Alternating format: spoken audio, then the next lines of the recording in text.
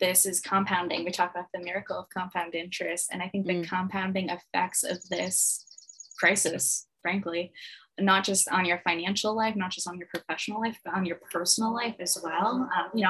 I'm 30. I don't own a home. I'm not in a relationship. I don't have children. And, that's a problem. That's, you look at I'm older and I would say the same thing. And I hate to say this, but as much as I would love to be married and have a little, I don't think that would happen here in the way, like, I don't think that the lifestyle I imagine and the life I would want to have would even be possible here because of cost and other factors. It just is not necessarily, it doesn't make sense to a certain degree. And that's crazy to say. Yeah. And, it's, people have their opinions about Elon Musk, but, he talks about population decline and the challenge it's going to pose to the economy. And he's really not wrong. He's wrong about a lot of things, but maybe not about that one. Yeah. I mean, you need, not to go like too deep into these, but you need so many people to be reproduced to make up for the difference of the people who are dying out of the system. And they need to be consumers who spend money and buy things. And, so long as we're not buying homes, we're not, buying cars like we used to, we're not going on vacation to Disney World, like, that's but Disney World's $145 a ticket or something insane. It's insane. I'm not doing insane. that. I refuse. I do too. But it's just like, that's what our economy is. It's a consumer economy. So either we change the economy and create something new, or we give ourselves a better way to consume. And that's kind of where we're at. And the student loan issue is really hampering the latter for a lot of people.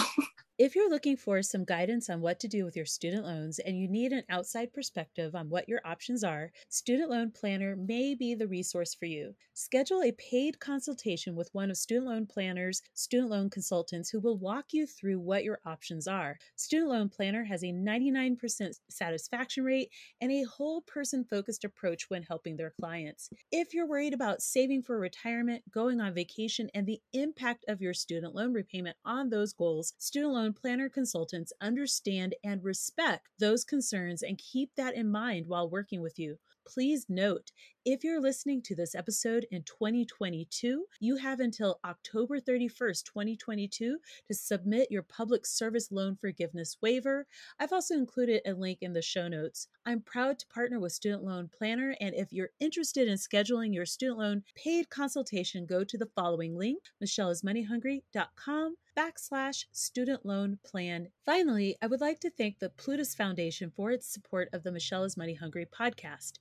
The Plutus Foundation supports financial content creators with grants, networking, learning events, and podcasts. Twice a year, Plutus provides grants for financial literacy projects of all types. The foundation highlights excellence throughout the Plutus Awards, and you can see how you can make a bigger impact with your audience at Plutus Voices and the Plutus Impact Summit. Go to plutusfoundation.org for more information. Please note, Michelle is Money Hungry is for entertainment purposes only.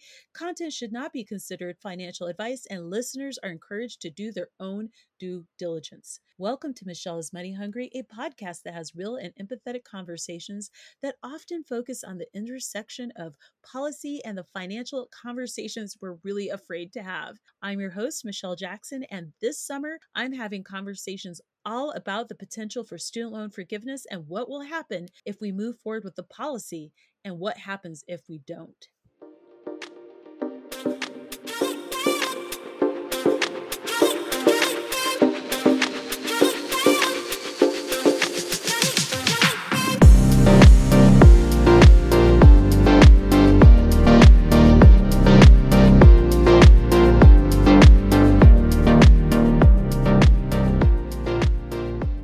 My name's Amanda, and I'm a writer, entrepreneur, and something of an adventurer. And I write about money and life over at Millionaire by Next Year. I want to hear about the adventures. I feel like that's a good way to start. So after college, I won a scholarship and lived in the Middle East for a year. And then I worked several jobs when I started my career in Washington, D.C. In the Middle East. And then last year, I spent, I want to say 9 months driving my Subaru Outback around the country. I literally drove around the entire country. And next week, I'm actually hitting the road again, and I'm about to live in my Subaru Outback again full time down in Texas. That is so awesome. I feel like summer in Texas, though, is really hot. How are you going to manage that piece of the adventure?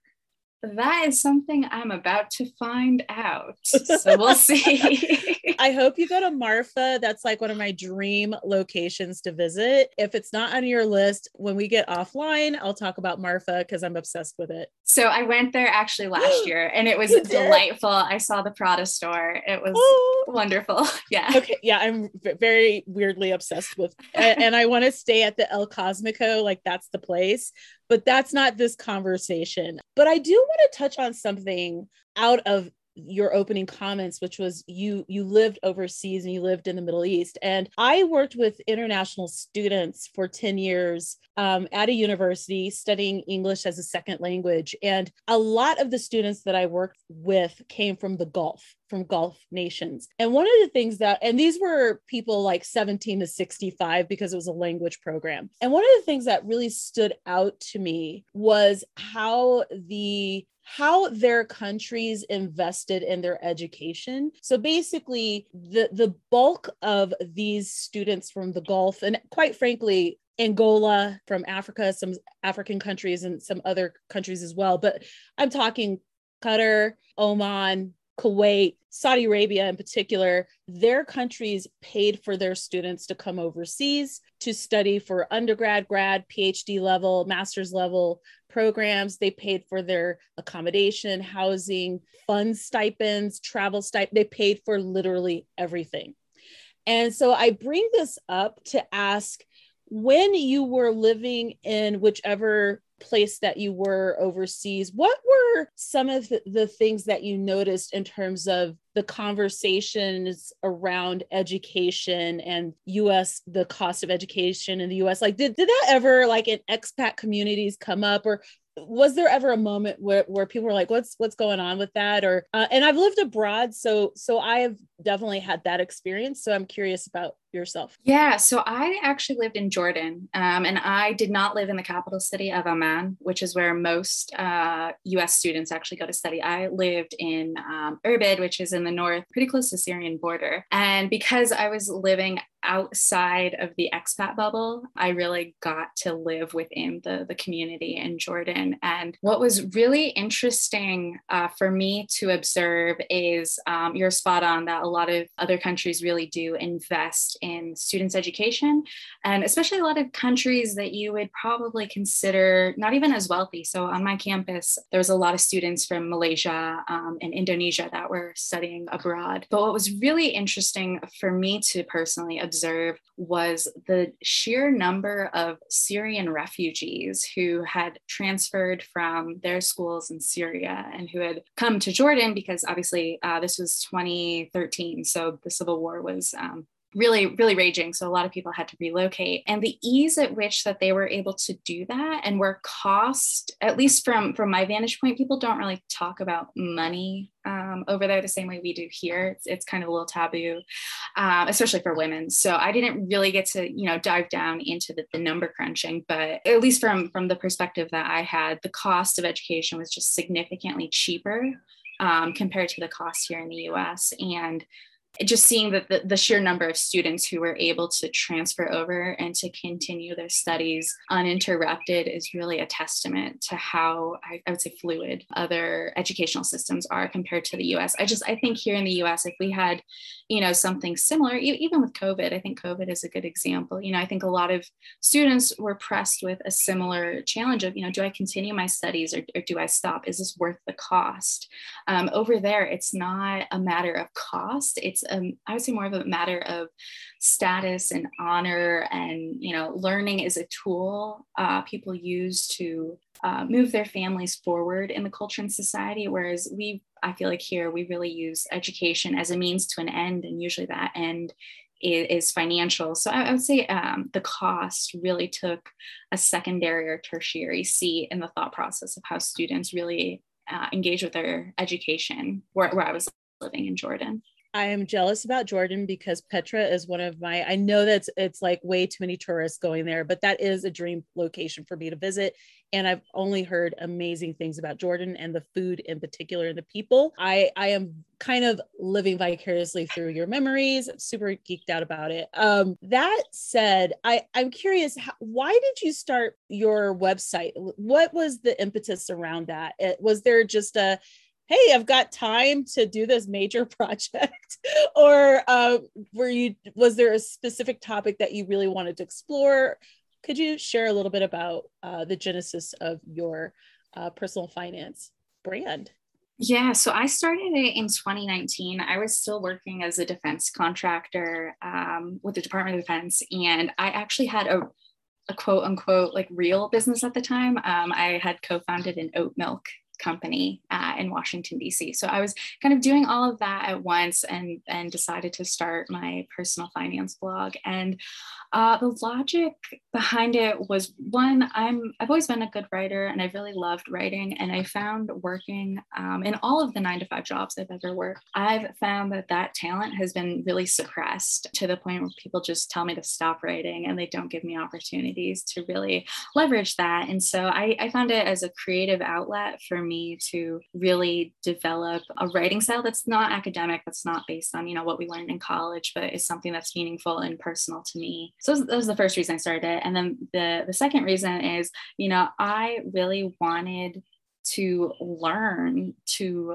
how to build a business, to learn how to do stuff digitally. And I found that, a website and a blog is really a great crucible for learning all sorts of different skills that are really valuable in today's economy. And, at the time I was really struggling with my finances. I had gone on the Dave Ramsey train and started learning about personal finance that way, and kind of gone down a huge rabbit hole and was learning about new concepts around like financial independence and the FIRE movement and the 4% rule and all of this stuff. So I created the website, particularly in the finance niche, to really be a testament to my learning of all this new content that I was learning about, because you're not taught finance in school unless you take, a course in finance. You're not going to learn anything. So it was really a way for me to, learn the content, apply it to my own life, but then also, leverage my writing skills and try to dabble, if you will, and learning how to build something on the internet that I owned and could,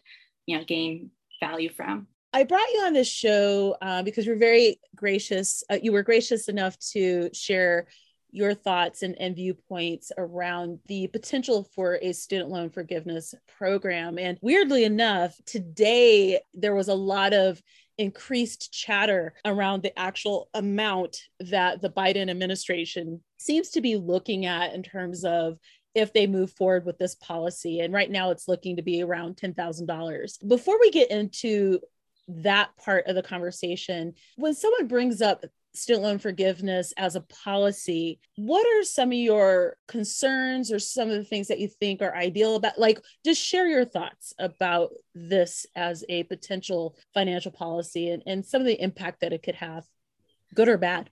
Yeah, I think the biggest thing that no one is really talking about that really underpins the entirety of a policy like this is the morality of debt. And this whole conversation of who is responsible for what and what is owed and why. And I say that because there's always talk, like you had noted with, the 10,000 figure, there's always talk about a certain dollar amount to be allocated or to certain kinds of schools. I think we've already seen some in the for-profit space that were already forgiven. So there's so much conversation just trying to cherry pick who gets what and when and where.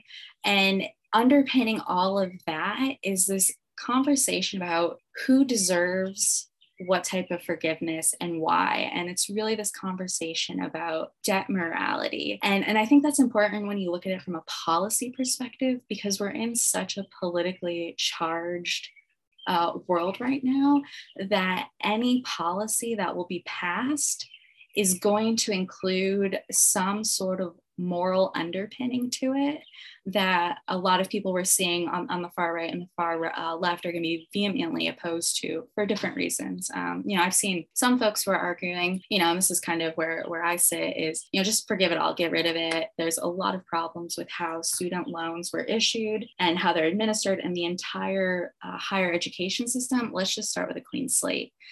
But there's another side of people who say, well, maybe we decided not to go to college. We were prudent with our financial choices, or, maybe we went to a low cost college that we didn't want to go to and, decided not to go to the college we wanted to because we made the better financial choice. And, there's people who already have paid off their loans and, they have legitimate questions that they need to ask about, well, we already did it. We, again, did the right thing. Shouldn't we get something out of this? So there's a whole conversation that isn't really being had about the morality of all of this. And unfortunately, I think that's where a lot of success or failure in the student loan forgiveness space is going to lie is, it's kind of putting aside the emotional charges to it and figuring out what is best for the economy, assigning a dollar figure to it, and just moving forward and starting fresh. I have never even thought about this from this ethical, you got me really excited about this idea. So could you repeat what you called this ethical dilemma, the moral dilemma? Yeah, it's a question of debt morality. Morality. Okay, so here's the thing, Amanda. The reason why I stuttered and that kind of thing is no one has ever brought this up before. I think they've kind of hinted around it, but they've never phrased it in such a way. And one of the things that I think about is not only debt morality, as you've coined it. I'm going to say you've coined it for this conversation. I also think about all the other things that I pay for as a U.S. citizen that I may or may not agree with, right? Like there's a lot of things that I am not excited about that I've paid for via tax dollars, like my $72 allocated out of whatever thousands that I've paid in a year. And so I say this in the sense that why is it that people silo their anger around the policy? So they're mad that there's going to be student loan forgiveness, but what about all the other things that they pay for that they may not really agree with? It just feels kind of like a half-assed anger sometimes. I feel like it's appropriate that we contribute to the war effort in Ukraine. Personally, I feel like that is something that I'm not unopposed to. However, because we are paying for that, I also have moments where I'm like, why the hell can't we pay to help our own people and pay off their debt? You know what I mean? Like I get frustrated that these arguments are very siloed to the point where people aren't even thinking about all the other things that they've paid for that have benefited or not their own lives. People pay for sidewalks, they pay for roads. So I don't know where I'm going with this. You just go with it. Yeah. No, I just see where you're going. Yeah. And I think it's not even just, what we're paying for, but it's also how we're showing up in the economy that's been constructed around us. I think most of us don't really consider the fact that we didn't design this economy. We didn't vote on these processes and these systems. Yes, okay, we go to the elections and we vote on things, but we're not voting on, how much taxes were being charged, right? Like no one has been given a vote to say, okay, this group of people, you're going to pay 22% a year, while this group of people, you're going to pay 1% a year. Like we have never been given any sort of vote or say in how we participate in our economy. And, one thing I think about now that's really come to an issue is, I'm moving back into my Subaru Outback full time. And a reason for that is the housing market right now. There is just no housing that's affordable for a variety of reasons. I don't want to be a homeowner. I don't want to deal with property taxes. I don't want to deal with maintenance.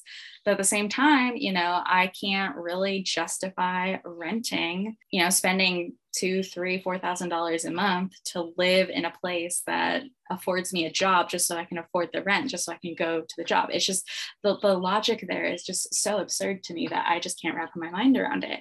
And, one of the things, kind of going back to the debt morality concept that has really liberated me over the last year or so is realizing that I'm not always at fault for the financial decisions I've made.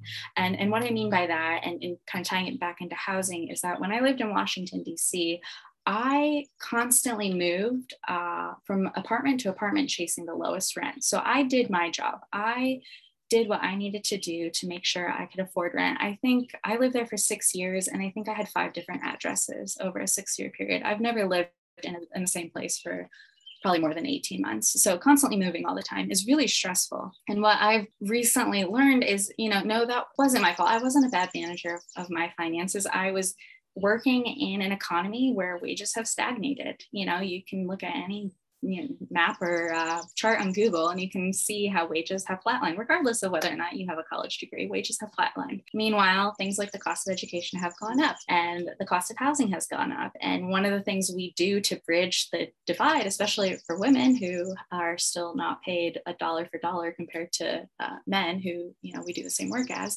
we have to bridge the gap with something. We need some sort of financial instrument to be able to still pay rent and, buy food. And more often than not, that comes down to credit and credit cards. So, I look at my own financial situation, and, a lot of people have told me, well, I'm to blame. I made the wrong choices.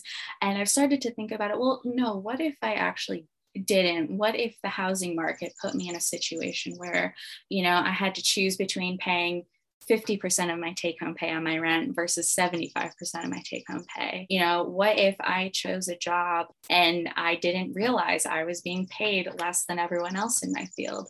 And so that's really why I think the debt morality concept is really important to think about from a student loan forgiveness perspective, is because we've really emotionally charged the conversation without thinking about the macroeconomic world we're living in, and kind of how this all relates to everything we do in our lives. We like you said, silo ourselves, and we don't think of how things are really interrelated. And I think there's a different game that we're part of and we're playing, and I don't think we really realize it. And until we discharge and eliminate the emotional tone to a lot of these conversations, we're really not going to be able to objectively see what is happening in our economy and then come up with the solutions and the policies we need to really solve the problem. One of the things that's really interesting to observe in the conversations that I've had with some of my guests is they're pretty consistently frustrated with the cost of education in the US. If you were the head of the Department of Education, what would be some of the things that you would do to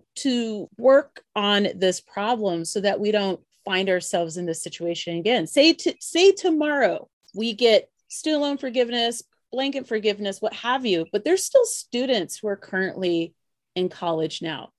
What are some of the things that you would suggest we do in order to kind of have this fresh slate and make sure that people are on a fair playing field when it comes to managing the cost of education and student loans, and you can kind of run with it? Yeah, I think the question, this is probably going to anger a lot of people, but I think that the question isn't a matter of, how do you make college cheaper? How do you adjust the cost? I think we have to go down to, is college actually sufficient anymore? And what I mean by that is our college process as it exists today is totally divorced from the workforce. You're not learning skills in college anymore that translate to jobs. If you look at tech, that's a really great example. Kids aren't going to college and learning, computer code and then going to get jobs at Google or Microsoft or Facebook. The kids who are coming out of college are getting those jobs a lot of times because of the pedigree of the school they went to. And what I mean by that is the brand. You could study, an apple to apple degree, say, computer science. You could study computer science at the University of North Dakota or Stanford. And just based on proximity to Silicon Valley, and then brand of Stanford, you're going to have a lot more success in being able to obtain employment that's going to compensate for the cost of education than someone from the University of North Dakota. And meanwhile, this is happening while a lot of these new big tech companies are coming out with new credentialing criteria to hire employees outside of the college system. So Google now has its own certification program where you can become certified in certain job functions that Google needs employees to fill, regardless of whether or not you go to college. And so I think we actually need to take a step back and not focus so much on making college affordable, but start asking ourselves, why are we going to college in the first place, especially now when we are living in a big tech world and, tech companies are the primary employers and they're driving a lot of the high paying jobs in our country. And they're now creating their own in-house educational credentialing programs. Does it even matter to go to college anymore? And I read headlines sometimes, and I think kids are starting to realize this. But I really do think we need to have a conversation about it. And again, stop making college this moral thing that we must do to move up in the world and start objectively looking at the workforce and the world as it is and see what things we can do without a college education to start training kids to be part of the workforce of tomorrow. If you were asked to design a student loan forgiveness program, what would be 3 things you would do? And then the second part of that question is, if you were in charge of issuing student loans, what are some of the things you would do to make sure that students don't inadvertently find themselves in the situation that many folks find themselves in right now? Oh, I'll start with the second question first. So the big thing is making student loans a collateral-based lending product. And what I mean by that is, if you wanted to go buy a car or if you want to go buy a house, the process and the scrutiny to purchase either of those assets is a lot more rigorous than getting a loan to go to college. I was 17 when I went to college. I had no financial literacy. I was a first generation college kid. So my parents couldn't help me either. And so navigating that process was really difficult. And looking back, I see how problematic that is because kind of what I was saying before about everything being tied to future employment and income in the workforce is that there's nothing underpinning your student loan debt. There's no asset. It's totally unsecured. And so you or I could go tomorrow to a bank and we could ask for an unsecured personal loan, and we would either get denied or we would have to show a lot of income and proof of employment and just a lot of paperwork to demonstrate our quality and our ability to get that loan. But, the same isn't the case for student loans. So I think, that's the first thing we really need to do. Now, your question about the 3 things I would require. The first thing, and people might not agree with this, but I would require some sort of service requirement for anyone getting student loan forgiveness. And I say this as a condition because I think there's just a lot of problems in the country right now. Don't need to go into details about it, but I think there's a lot of problems in terms of how we otherize each other and we don't really see each other as people. And I think, some sort of national service program, I think President Obama might have actually recommended something like this at some point, but I think some sort of program should be a condition of forgiveness. I will happily go volunteer for a year or whatever to get my student loans forgiven. So I think that's one thing we can do. Another thing we can do to make it as objective as possible is to just give a blanket forgiveness, not put all of these qualifiers attached to it, because then it creates that us versus them mindset. And, there is historic precedent for this. I studied history in college, so I'm a bit of a nerd, but, if you go way, way back to, biblical times, there's precedent for what were called debt jubilees, where after so many years, debt was forgiven. In ancient Babylonia, Hammurabi, which is one of the most, I think, famous and well-known leaders that came out of that empire, he wiped away debt to win political favor from his constituents. So, that's an option. But more recently in Iceland, following the financial collapse of 2008, the government there, I forget the exact percentage, but they eliminated a substantial amount of people's mortgages. They just wiped them clean. So there is precedent. It can be done. It's just a matter of willingness. So I would like give everyone the same equity, wipe their slates clean, and let's move on. The third thing I would do, I don't know. I think service is super important.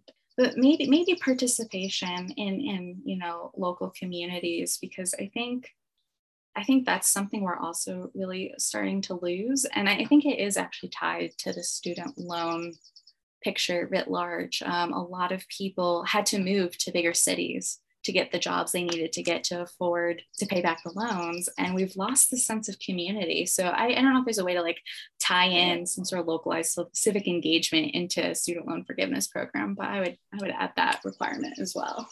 And I have one last question along this topic, which is, what should we be thinking about in terms of folks who are currently in school now? I feel like I've made a mistake in not pushing that question enough with my other guests. So I definitely want to ask you this question. What are your thoughts about a freshman, junior, senior, grad level student, what have you, like the people who are currently in the system now? What does the future look like for them if we move forward with a student loan policy? How can we make sure that they're okay as they move through the process that they're in now? Yeah, I think that's on us. So all of us who have now exited the system, who are, anything from 1 year to 20 years out, I think it's on us to really be as transparent as we can with the younger generation who's in school now. And what I mean by that is pay transparency. I think that's super important because a lot of students, especially freshmen and sophomores, are making decisions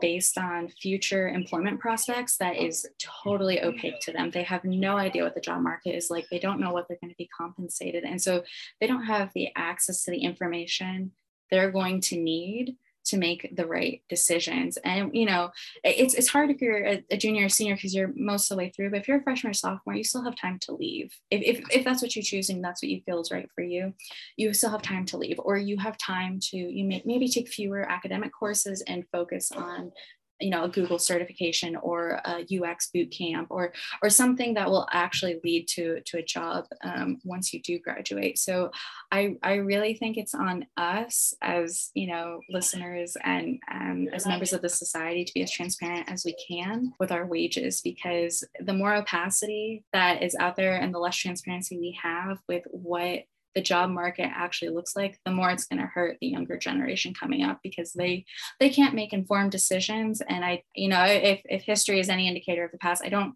know that the people who are supposed to help them make the decisions are going to help them, because they didn't help my generation, right? So I don't think that's going to change anything at all. If they really wanted to help us, at least my experience, I went to a good school, but there's a lot of things I would do differently. And there was not a lot of mentoring on the job front. There wasn't a lot of preparation. There weren't as many job fairs. This is a funny aside, because I later interviewed with them when I was living in DC, but I had no idea what Deloitte was. If you had told me, I come from a working class family, right? So if you had told me my senior year of college to interview with a Big Four firm, I would have had no idea who you were talking about or what that even meant or how to get a job like that. And so, even like knowing that people paid interns, again, I started my career in Washington, D.C. back in 2014, interns still weren't being paid. And so I had no idea that there was companies like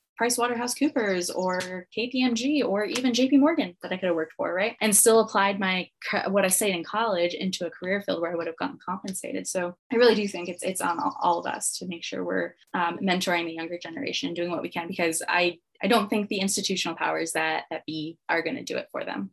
I want to say something about this thread of the conversation, which is so interesting to me. So I am Gen X, and we are definitely the first generation that got slammed with increased college costs and these loans and things like that. And one of the things that I will be candid in saying, especially after having shared what school I went to, you know where I went, I didn't get any career advising about what was after school. I didn't. I did not. And I went to a very, very good school, as you know. I didn't get any advice on internship programs. I didn't get any. All I did in college was go to college because because the way I was talked to by everyone was go to college and get an education, you'll get a good job. But that is different from saying you're going to go into this specific field of study and the amount of money that you pay, you should earn a certain return on investment. If you go and become a doctor, it's expensive, but you're going to be making 300-400 plus a year, because I have several doctor friends, and the return is really good if you complete your studies. I never had that conversation. I was the first to go. I wasn't the first to go to college, but I was the first to go to college in quote unquote, the traditional sense that you see on TV, where you go to like the dorm and, stay in a dorm and things like that. And so part of the reason why I'm doing this show is that there are a lot of people that I know that are still dealing with this situation from years ago, because they got slammed, and then they had families, and then they had obligations, and then it snowballed. And I don't want other people younger than me to have to deal with what I've seen people dealing with. I also don't want people my age or older having the experience of having to still deal with student loans or not having some kind of freedom from this obligation. So I think your point that there's no conversation around, okay, well, you're gonna borrow this money, but are you gonna get the return is spot on. Yeah. And just to add on that too, for me, I was taught it wasn't just getting the education, but performing well. And so I really did go above and beyond to perform well. And in high school, I kid you not, I took advanced placement courses where I literally read the textbook and sat for the exam. I didn't have a formal course, no classes. I just sat for the class and got the college credit. And so I actually started college as a sophomore because of that. And while I was in college, I just kept adding majors. So depending on who you ask, I've had an interesting college career because of the scholarship I mentioned that I wanted to study language in the Middle East. But I've officially graduated with 3, had enough credits for 4 majors, and I graduated summa cum laude with a pretty good GPA. And the thing that I think it's important for people to realize is that means nothing in the real world, and that hurt me, not just financially, but emotionally and mentally too. Which how you show up for yourself is how you show up for your job, and that's how you're compensated. And for me, I really struggled with that for the longest time, to the point where I was really questioning why I was on earth to even begin with, because we're taught that there's a meritocracy, and if you work hard enough and if you perform hard enough and you get the grades, that you're going to succeed. And that is not true. That is, in my experience, that really is not true. You're not rewarded for how hard you study. You're rewarded for who you know, or who your family knows, or where you went to school, not what you studied in school. And so that's really something I think people need to contend with, especially if you're coming out of a quote unquote flyover state where you don't have access to the cultural and financial and technological capitals of America. Or if you're like me and you come from a working class family where you just don't know the social norms of working class people. For me, I didn't know how to network. And that's really how a lot of high paying jobs are earned. You don't go to Indeed.com and apply for jobs. Like at some point, like that becomes irrelevant. There's this entire, I would say, hidden network of jobs where it's, jobs are awarded based on tea times at golf courses between certain people, or, drinking brandy and smoking cigars at, a gentleman's club, after work hours. Like that's how a lot of jobs are doled out these days. It's more who you know, and a college degree really isn't going to solve that. So I'm with you as well. Like, there's a lot of people who this is compounding. We talk about the miracle of compound interest. And I think the compounding effects of this crisis, frankly, not just on your financial life, not just on your professional life, but on your personal life as well.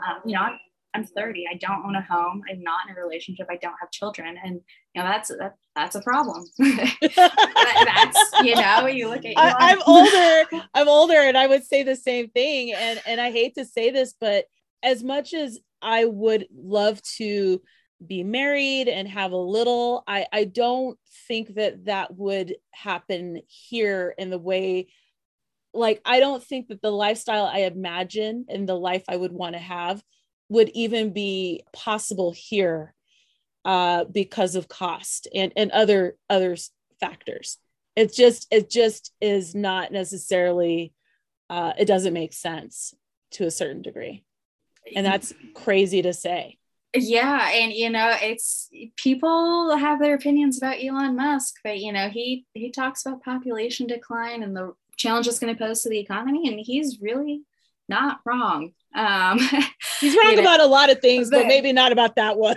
Yeah. I mean, you need, not to go like too deep into movies, but you need so many people to be reproduced to make up for the difference of the people who are dying out of the system. And they need to be consumers who spend money and then buy things. And, so long as we're not buying homes, we're not, buying cars like we used to, we're not going on vacation to Disney World, like, that's but Disney World's $145 a ticket or something insane. It's insane. I'm not doing insane. that. I refuse. I do too. But it's just like, that's what our economy is. It's a consumer economy. So either we change the economy and create something new, or we give ourselves a better way to consume. And that's kind of where we're at. And the student loan issue is really hampering the latter for a lot of people. This is going to be the last, not question, but I'm just going to muse about something, which is, I wonder what would have happened during COVID if the administration hadn't paused the student loans. Where would people be financially now? Like, imagine where that money would be going versus where it's going now. And part of the reason why I think there's a lot of angst around the policy is that people are still struggling, even though their loans are paused. And that's something that I don't think enough people talk about. You're spot on. I think that is the elephant in the room that no one is talking about. The fact that people are still struggling despite a pause really tells you where things are at. And, again, is it a question of morality? Did we all make the wrong choices and believe in, that we were all going to get these mythical high-paying jobs that don't really exist? Or is there really something else that's wrong with the system that we really need to fix on a structural level? And I think people really, and this is why I say we have to be objective as possible, because we have to look at it that way to solve the problem, because it really is, we've gotten to the point now where it's not even just like, I can't go buy my latte. It's, I can't afford to put a roof over my head. Like, I can't pay for gas unless I use Klarna. Yeah. People are using buy now, pay later for gas. Yeah. And actually that industry is doing very badly right now. So that option is probably going to contract. So I think that we've had a conversation. Yeah. I am going to Google debt jubilees. I do remember Iceland and some of the things that they did.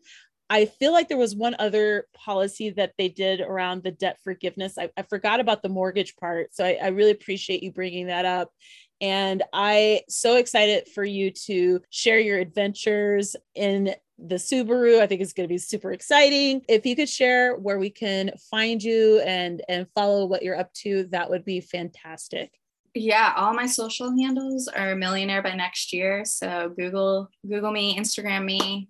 Just don't TikTok me. I don't use TikTok. But yeah, you can find me there. Okay.